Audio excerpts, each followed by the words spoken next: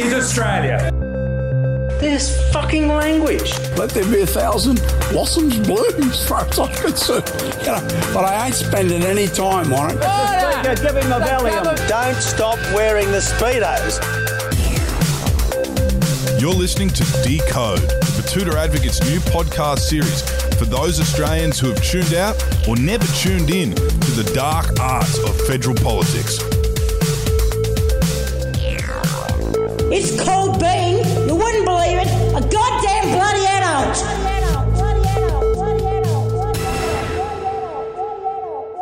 Hello, I'm Clancy Overall, editor of the Batuta Advocate. And I'm Errol Parker, editor-at-large of the Batuta Advocate. Welcome to Batuta's new Decode series, a podcast for Australians who have either tuned out or never really tuned in to the needlessly complicated bin fire of bullshit that is federal politics. As the nation approaches the federal election, we thought it was time to break down and decode all of the waffle and spin the media and politicians put in front of us to keep us in the dark. A regular segment on this new series will be our weekly interview profiles of Australian politicians, where we put questions to them and expect them to answer them honestly. Who knows, some of them might just come across as real people. And today we've hit the ground running with a veteran of Labor's right faction who, like all politicians, is desperate to be humanised in the eyes of voters. For our first interview profile of the Batuta Advocate's new Decode series, we are joined by federal Labor Senator, former New South Wales Premier, former Sky News commentator, and former American citizen Kristina Keneally. Thank you for joining us. My pleasure. Thank you so much.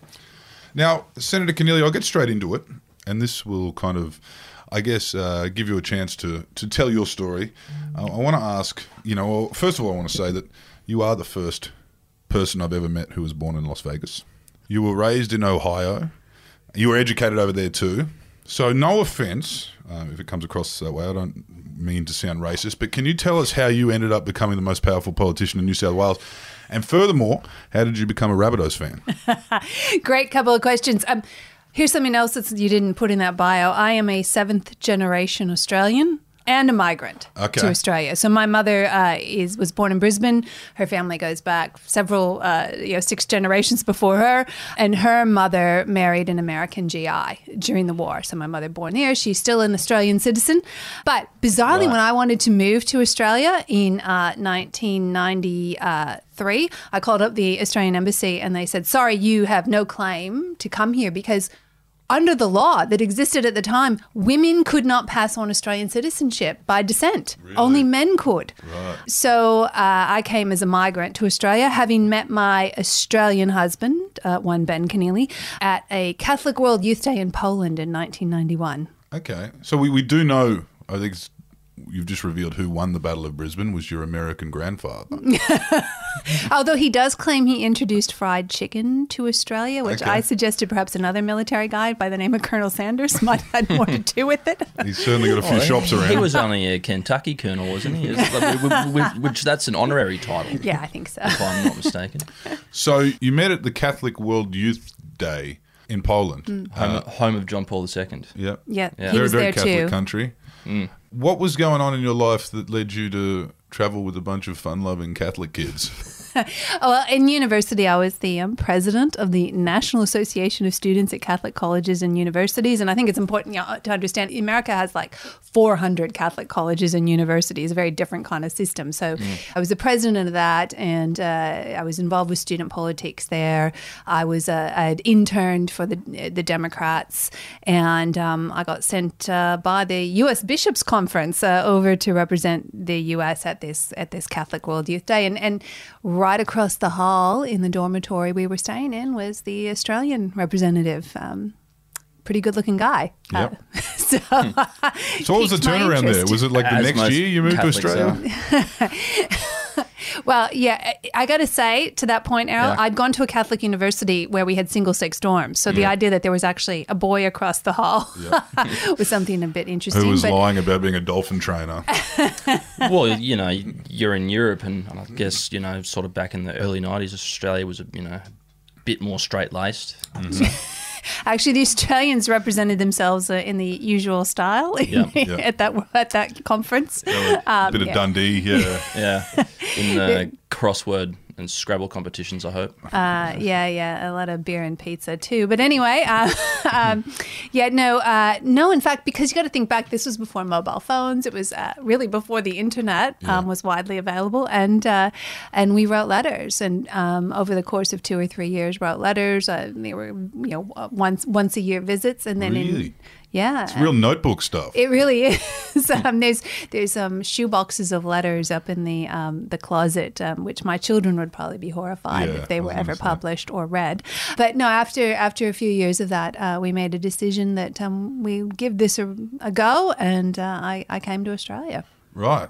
Can you tell us how you then got involved in politics? Because that's not the first thing recent migrants do, as you, I guess. Well, yes and no. I've met a lot of recently arrived migrants who do get involved in politics, and partly because a lot of people get involved in politics because they've been able to come here as refugees or asylum seekers as a result of a government making a decision. You know, you think about Bob Hawke after Tiananmen Square, you think about Malcolm Fraser in Vietnam.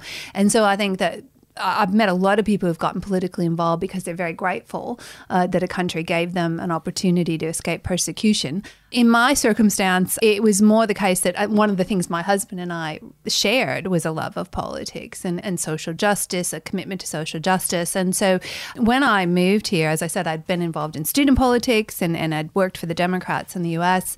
And so when I moved here, it was 94, and there was a lead up to the 1995 New South Wales state election. And Ben was, in fact, a party secretary in his local area in Gladesville. And I walked off the plane and straight into letterboxing and envelope stuffing. And there's a great story from that campaign in Gladesville when I was volunteering in the campaign office, and the then leader of the opposition, Bob Carr's office, rang the campaign office. I answered the phone, and they chatted to me for a few minutes, and then they asked to speak to the campaign director, and they said, "Get that woman with the American accent off the telephones." And the great thing about that story is the guy that said it was one Walt Secord, who then went on later on to become my chief of staff when I was premier. So he would walk around constantly saying, I was wrong that day. I was definitely wrong. there was a little bit of that sentiment too. The Yanks, we won't be told what to do. Yeah. So when you joined the Labor Party, they, as we found out during the crisis with the citizenship, is that the Labor Party asked you if you are a citizen of another country. So how quickly were you able to throw that American passport in the bin?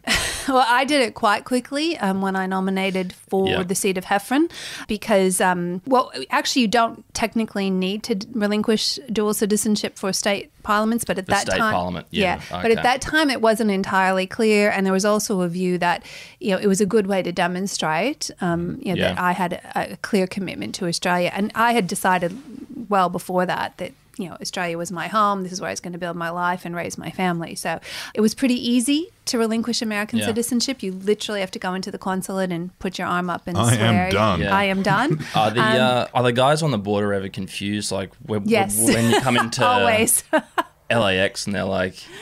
Yeah, I've been asked for why aren't you traveling on your American passport? A Midwestern accent. And the birthplace. And they say, why aren't you on your American passport? And I have to explain. And I've got a diplomatic one that's the size of a laptop here for you to scan. Yeah. I grew up watching a lot of television. I'm in the fast lane too, it isn't like I'm at the back of the queue. The fun thing about giving up American citizenship is that the State Department actually publishes quarterly the list of people who have relinquished their American citizenship, and they publish your name and the place that you did it. So if you go back and search way back and when I did it, and I'm sure this is not it's like you read it, it's like Cuba, Russia, Sydney, Cuba, Russia. In 1991, yeah. So, Senator Keneally, what do you think it was that drew you to the Labor side of politics? It seems like you and your husband were always interested in politics, but what was it that brought you to Labor? Were you a union member? Unions played a pretty significant role. In fact, almost a defining role in my youth.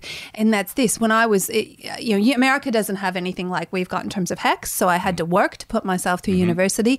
And I worked at the company my father worked at, which is a fiberglass manufacturing. And I was on the factory floor of that fiberglass manufacturing company, taking these huge rolls of fiberglass off a machine and kind of wrapping them and sending them down the assembly line. And it was hot work. It was itchy work. It was, but it was... Sounds so itchy, actually. It was incredibly itchy. These little glass fibers would get caught You'd between... be You had to wear these canvas mask suits. wearing then. Yeah. Oh, yeah, no, I'm definitely... I'm good with PPE. But the reason I say the unions are really important is I was what they called casual work to fill in for when people were on leave.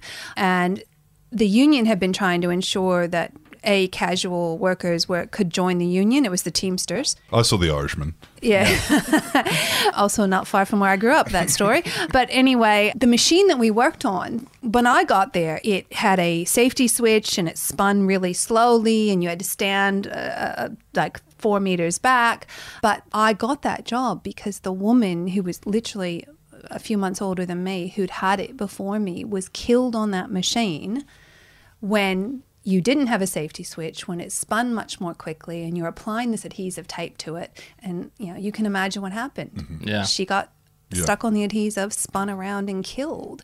And, to me, I still think about her. Leslie Lambert, 31 years separates us. 31 years since she died and a few months separates us. And that could have easily been me or one of my friends, because the union had been advocating for that machine to be made more safe, and they'd been advocating for casuals to be able to be represented by the union.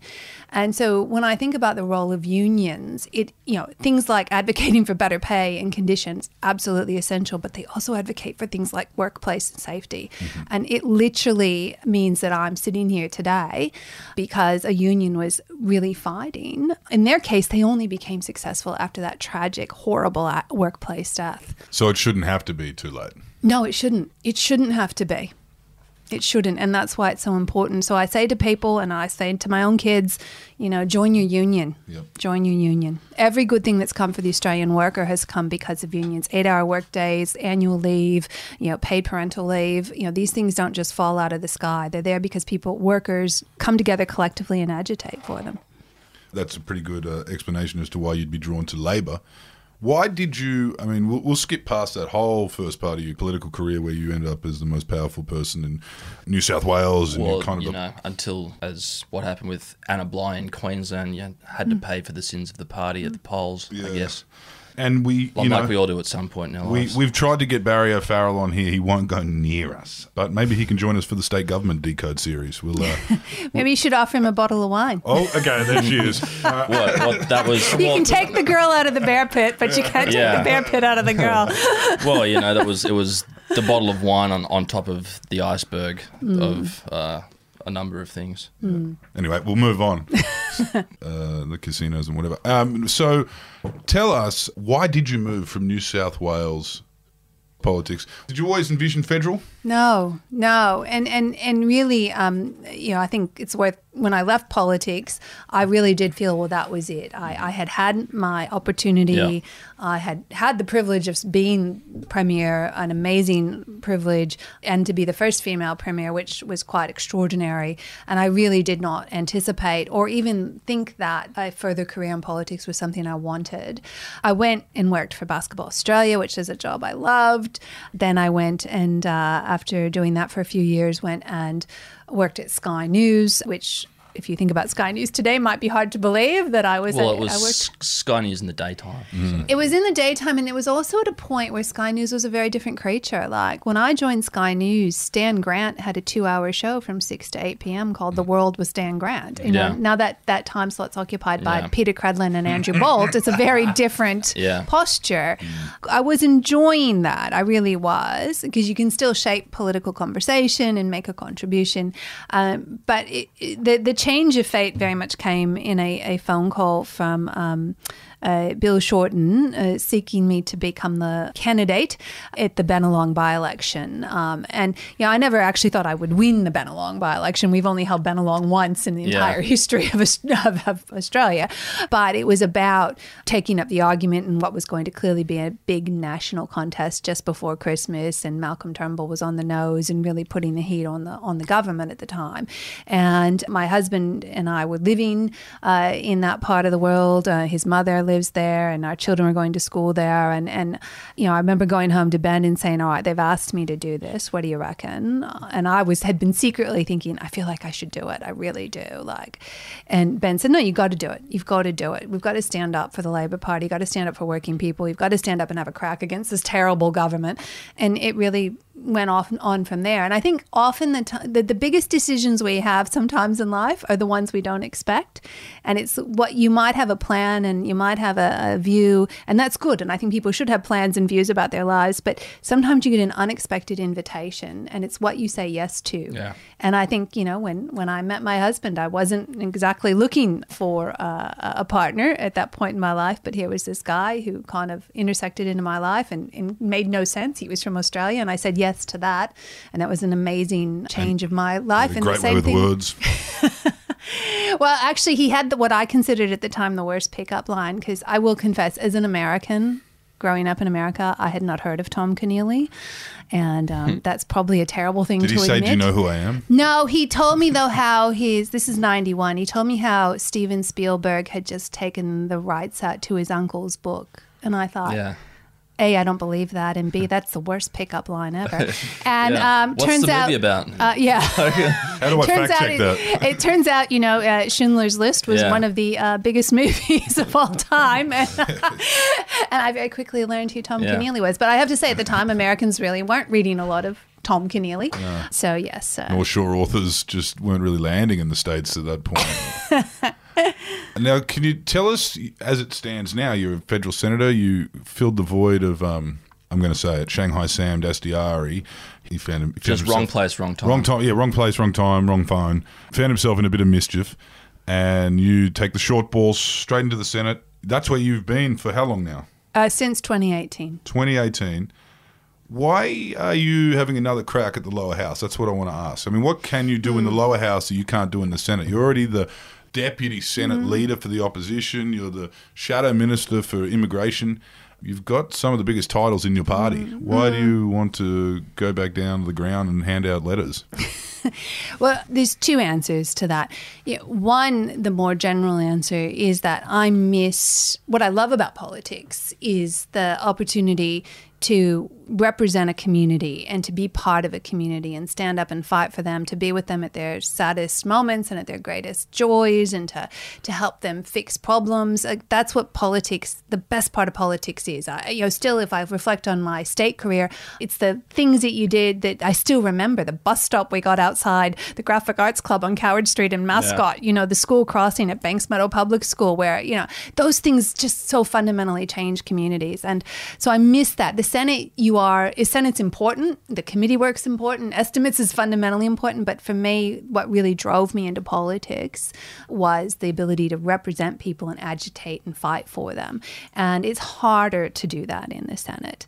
It's a bit more academic. It's a bit more remote. As I say, it performs an incredibly important function. It's not one. I'm in some ways, as you point out, an accidental senator. I ran for the lower house. In the middle of that, Sam imploded. There was a vacancy. The party said, "Can you step up and fill it?" But I think the other issue is specifically the electorate. Fowler is in southwestern Sydney. It's a place that and a community I know from my time as Premier and Planning Minister and Disability Minister. I know the state members out there. I know the community leaders there. And it is the most economically disadvantaged electorate in Australia. It has, housing costs that are similar to the rest of Sydney, but it has, in terms of average weekly earnings and family household earnings, it's much lower. Its challenges are acute. The people are amazing. The opportunities are there if they had structural support, things like affordable housing, things like cheaper childcare, things like cheaper energy, things like TAFE and apprenticeships and university places. And they've never had a senior minister. They've never had a minister represent them. They've never had a cabinet minister represent them. And this is an opportunity not only to stand up for a community, but stand up for a community at the most senior levels of government where they've never had a voice. So when you ran in Bennelong, you live less than a kilometre outside of the electoral boundaries. So, we can't humanise you without asking, have you bought a 20-year-old Hotondo home out the back of Cabramatta yet? Or No, we've moved to Liverpool. Yeah. We've moved Yeah. to Liverpool, my husband and I. My children are grown. They don't live at home anymore. So, but yeah, we've got a place in Liverpool and loving it. Well, Yeah, I it's do want to terrific. say this for those on the tractor listening in. Senator Keneally has received a bit of flack from the media and members of her own party for deciding to put the hand up to run for this Southwest Sydney I seat. think I might have received some from the Batuta Advocate. Yeah, a little bit of that. Yeah, It Cabra was Keneally. good. Yeah. It was good. news is news. Now, for those listening who are from, all around or on the tractor, as we say, the electorate of Fowler is a federal division that includes kind of some of Sydney's most famous migrant enclaves. So we're talking about Cabramatta. You've probably heard that. Probably heard of Liverpool. It's an area with a population of about 50,000 Asian Yeah. Australians within the electorate. So through the research, which we've done on you, we've done lots, I haven't been able to deduce that you are Asian. And, I mean, I was going to ask if you ever worked in a factory. You've already cleared that up. I was saying, what makes you think you're best to represent all of these diverse needs? I mean, outside of, pedestrian crossings and, the infrastructure you can provide like you did in Mascot at a Yeah. state level, there's a lot of nuance and a lot of cross-cultural sensitivities. Do you think you are up to it? Well, as a former Premier of New South Wales and a former minister, this is something I've had to do quite effectively throughout my political career. And indeed, in the state seat of Heffron, it has a very similar profile to Fowler. Half the people there are born overseas, nearly 3/4 have at least one parent born overseas, and an incredible mixture. You're right about Australians of Asian background, Chinese, Vietnamese, Cambodians, Laos. Quite notably, Fowler also has the highest number of Bosnians, the highest number of Assyrians, a very high number of Armenians. It has a significant Italian immigrant community, that one being maybe in the second generation now. A lot of concrete. There's a lot of diversity. Like, Fowler is amazing in that it literally is the whole world living there. It is literally the whole world living there. You can walk down streets in Fowler and hear people speaking Aramaic, the language of Jesus, the Mandaean community. And so, it's an incredible example of multiculturalism. We say Australia is the most multicultural nation, successful multicultural nation on earth, and it is. But I think you would be struggle to find anywhere in Australia where that is most well demonstrated than Fowler. And you talk about Americans. I would just note that the Liberal mayor of Liverpool, one Mr. Ned Manoon, lovely guy by the way, is also American. It is literally quite a diverse, extraordinary place. And one of the benefits of coming as the former premier is many of these community groups, the Chinese Buddhist Association, the Vietnamese community in Australia, they have same leadership structure that they had and the same people. And they're people I know and I've known for more than a decade now. So it's really been lovely, the welcome that I have received in coming back to a lower house seat in that community. Have you ever tried kava? Yes. It's in the actual Yes. Fijian Indian Yes, supermarkets. yes. That's the key. I've had my brother-in-law lived in Fiji for a while, and in fact, my niece is from Fiji. But I can't say it's my favorite thing, but yes, I have tried it. Okay, we'll move on past the eligibility now. You did not inhale. I did not inhale the kava. Senator Keneally, the current government, so not your mob, the current government is facing quite a lot of criticism for the kind of bumbling management of this pandemic. Yeah. Now, the public was initially quite sympathetic to the shifting goalposts and the targets and the rapidly changing plans that Scotty was putting on the table, because there was unlike the bushfires, with the pandemic, there was this feeling, amongst the population, the electorate, that he's only building the plane as he's flying it, so are we. There was that feeling. But now it's gotten to the point where the noise and the criticisms kind of looks like it might leave a lasting legacy on the man. Can you tell us, had Bill Shorten won that last election, how would have Labor handled it any different? Few things. I make this observation. We're in the middle of an almost unprecedented crisis, particularly in modern Australian history, and the role of the federal government has actually shrunk. Never before in a crisis has the national government shrunk its responsibilities. And yet, things like aged care, which is clearly a federal government responsibility, quarantine, the international border, the federal government actually stepped back, not stepped up.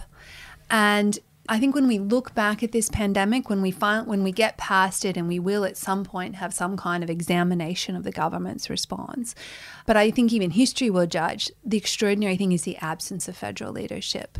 The fact that we've had states going their own way on things like state borders, making their own calls about how many people from overseas can come into their jurisdiction.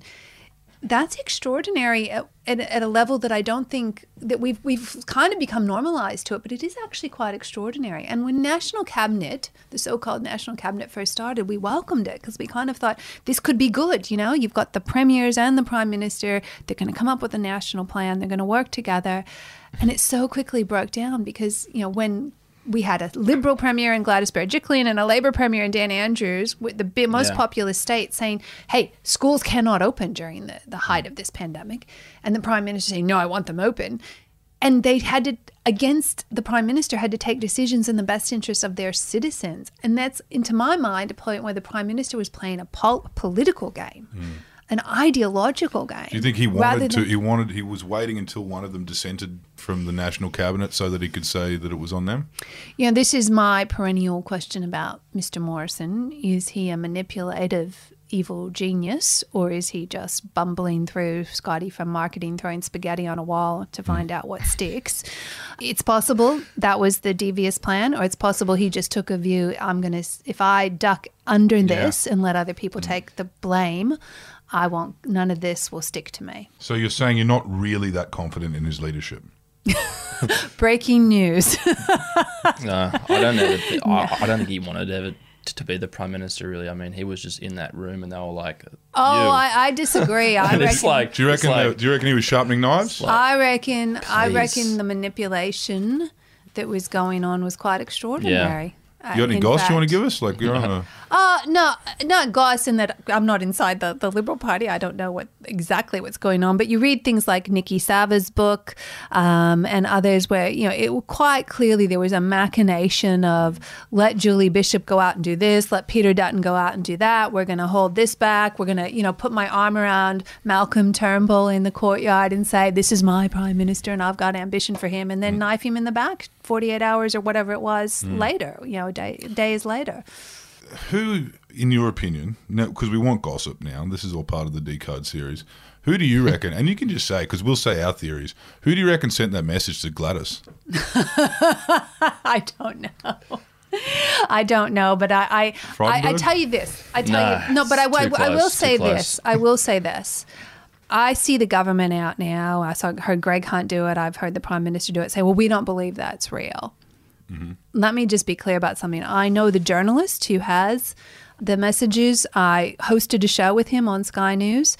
I know him incredibly well. Peter Van Onselen, he hasn't made this up. This is real. This is genuinely real. Even we've seen the text messages. It's just, who wants to get sued first? Yeah. So, I mean...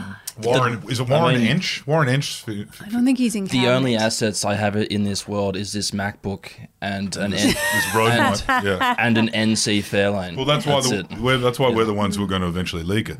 But do you think that there's like something happening right now? Do you think there might be a collapse in the near future? Because he has a way of coming back, as do a lot of leaders, and we've seen it. We see it with Labor as well. We see it with Peter Beattie was a great example of this. Come out and he'd apologise, he'd back up, he'd come back, and then there'd be a dead cat on the table. It was a bit more subtle when he did it. He certainly didn't host press conferences with Boris Peter Johnson. Beattie had a gift. Yeah. Who wants to talk about Expo again? Yeah.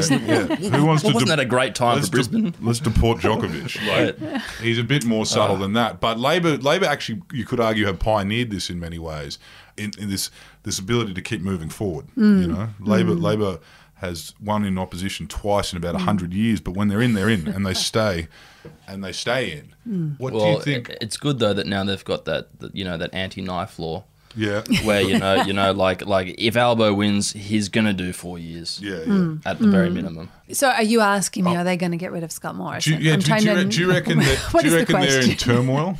Do you reckon? Oh, they're absolutely in turmoil. They're absolutely in turmoil. Whether that amounts to a leadership challenge remains to be seen. It would be a pretty risky move, you'd think, right now. But are they in a world of pain? Yes, they don't like each other. Clearly, they're at each other's throats here in New South Wales.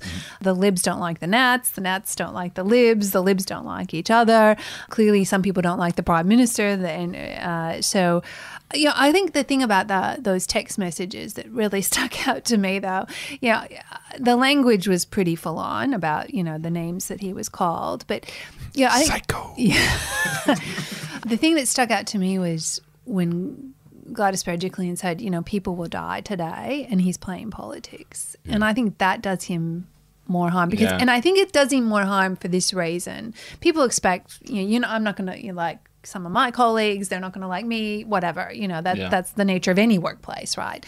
But the idea that the public already have a suspicion that Scott Morrison plays politics and that I don't hold a hose mate is the line that has defined him and nailed it.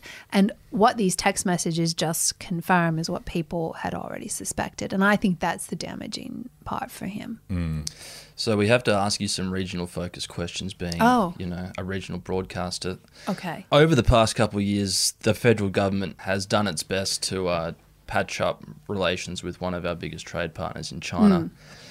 Do you think that particularly the more primary industries of Australia, in agriculture, would they be better off under a Labor government moving forward? I mean, a lot of people in the bush are looking to re-establish ties with our greatest marketplace. Yeah, look, the tariffs and the barriers to our exports is a significant concern, and it has been for some time. And it is true to say that the posture of China has changed, their approach has changed, and that's going to be the case no matter who's in government, right? Yeah. And, a change of government in Australia isn't necessarily going to change how China behaves. I think the important thing here is, what can you do about it? And, one, the hyping up of domestic political arguments for domestic political purposes about China doesn't help. It doesn't help. Two, trying to resolve some of these and work through them with China would be a more appropriate approach. And, for example, there are measures that Labor has supported, like cases to the World Trade Organization and the like, insisting upon the rules of the road when it comes to trade. But I think the other thing to think about when contemplating an approach to China is that point about the domestic politics. And let me just sit on that for a second, because what we have is a government that is really breaking what I call a bipartisan compact in Australia. We have a bipartisan approach, by and large, to foreign policy and national security because it should be in the national interest. It shouldn't become a political football for domestic political purposes. And yet we've seen that in recent days by a Prime Minister who I do think is desperate, who I do think has a party in turmoil, and who's seen his electoral fortunes really suffering. And therefore, I suspect he's trying to manufacture these debates. What we will do is take the politics out of it. We will work with exporters to help them diversify their access to other markets, because under this government, not only have we had the barriers to trade imposed by China, but we've also become more dependent on China. Like, we've become more concentrated in exporting to China. Yeah. So I think that's the other side of this, is we should be working hard to get those barriers removed with China, but we should also be working hard to diversify the markets that our exporters have access to. There's a great book that I think a lot of people in your party should read called Breaking the Sheep's Back, about the wool crash. I know at the time it felt like for the sheep and cattle graziers that Labor was in no way interested in reading that book, but it's about when Australia held on too long to England and didn't make the move on the American market when they should have. Yep. The Wool Board's saying that 93% of their exports go to China, and they're taking that to a government right now saying this is a concern of ours. And the response is, you need to diversify. Yeah. How would you, in government, as Labor, on behalf of almost every one of these producers in an electorate that has no interest in helping you get into power, how would you help an industry like that diversify? Yeah, so one, many of this will fall under not my portfolio responsibilities, but our Shadow Minister for Trade, Madeleine King.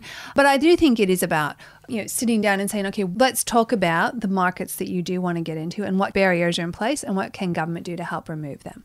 Let me give you, for example, an area I know better, which is around the international student market, because they are similarly dependent on China, right? Yeah. And they have similarly had, our higher education is similarly faced, with the border closure, a real collapse in its revenue, its funding, and the benefits. It's the only way you can get into WA now. Yeah. Wow. And so in that circumstance, it's like government set up a set of rules and conditions and funding rules around universities that pretty much funneled them into that. And universities had been raising a flag and saying, this is a problem for us. So in that circumstance, it's like, okay, what are the opportunities to diversify funding? What do you need this funding for? Research. Okay, when we saw the Prime Minister make a big announcement this week about research funding, but our universities have been putting up a red flag for years saying our funding is too dependent on this. And then what are the other student markets we should be looking at?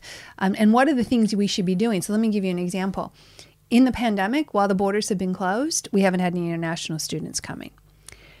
During that time, countries like Canada and the United States were out processing student applications, visa applications, and giving guaranteed visa spots for as soon as their borders opened.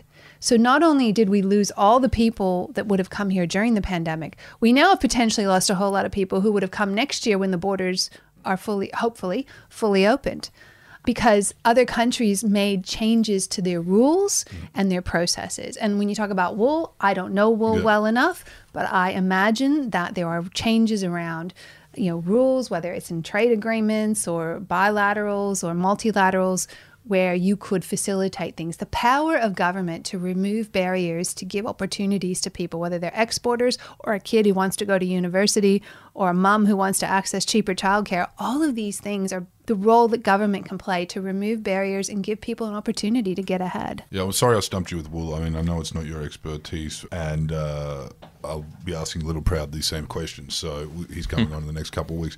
What I do want to ask you about is, something much more close to your heart is, aside from the policies that Albanese outlined in his press club address, what do you personally want to deliver? Outside of your electorate, you can look at your local stuff and you can talk about what you want to bring the people, in Fowler, but for the Australian people, the one thing that you would like to deliver? We need to reset the migration program. Yep. The borders have been shut. This is an opportunity that Australia has never had before and may not have for many years into the future. And why do we need to reset it? Because over the last 2 decades, our migration program has grown increasingly reliant on temporary migration. Yep. We risk becoming a guest worker nation where we have people who come here, a permanent temporary class of people who do not have access to the rights and the services that Australians enjoy. Australia has always been a country built by permanent migration. People came here, they settled, they started businesses, they raised families. John Howard said, you either invite someone to come here permanently or you don't invite them at all. Over the last 2 decades, though, we have just grown increasingly reliant on temporary migration. Before the pandemic, there were 2 million temporary migrants in Australia. That was projected to grow to 3 million within a decade. Yeah. And we saw during the pandemic, didn't we, what that meant? Those international students lining up at food banks and charities. Yeah. People just left with nothing. Especially, too, in the bush, you've got all these small towns like Billawheeler that, had some workers from overseas and then just got taken away overnight. I mean, is that part of where... I think that is a whole nother question on the... And you ask... what is something else I want to do as Minister for Immigration? Resolve the Billawheeler family circumstances. That is just $40 million in counting that we've spent on trying to export a family that the community wants. Yeah. And in fact, the father's Nades, who I've met, the family, he's a forklift driver. Hey, let's not get kids, maybe get someone who's got the license. $40 million could buy a periscope on one of our new submarines. in 20 whenever. Well, and how about the Park Hotel? Would you like to see them going back? I would like to servicing, the roving travellers of Well, I think Australia. The amount of money that we have spent on keeping people locked up in hotels is something the government really should answer for. And, the one thing where I will agree with Peter Dutton, when he was Minister for Home Affairs, he was starting to get people out of those and let those people live in the community. Yeah. It's better for the taxpayer. It's better for those people. A lot of these people are in immigration detention because they're actually waiting to go somewhere else. Some of them have offers to go to the United States under the deal that we've got with them.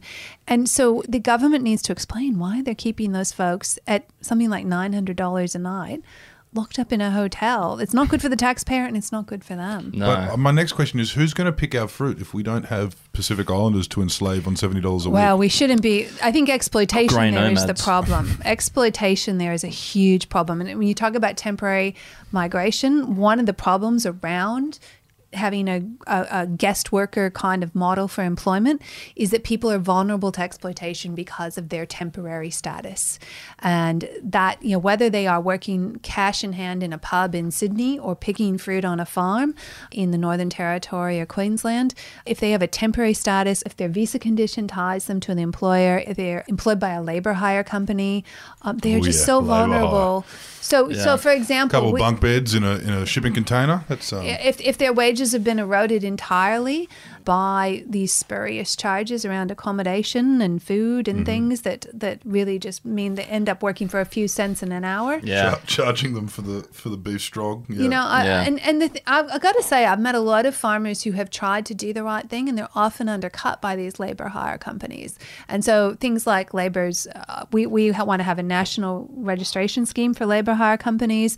We welcome the Fair Work Commission decision recently to ensure that people working on farms have to be paid the minimum wage. I think there need to be more to be done around enforcement and inspection of those conditions. But the Pacific Labour Scheme, which brings people in from the Pacific Islands to work here temporarily to be able to send money back home, it's actually a really great idea. Yeah. Badly implemented by this government. It works if it's done properly. That's right, because it works not just to provide the labour that we need for horticulture, but it actually works to provide money that gets remitted or sent back home. It should be part of our Pacific step up, and if Australia is not engaged with the Pacific Islands, the blunt reality is other countries will step in to fill that space, and China will be one. You want that international airport in the Solomon Islands? Yeah, there's going to be a Chinese aircraft carrier in Port Moresby, and we're going to turn around and be like, how did this happen?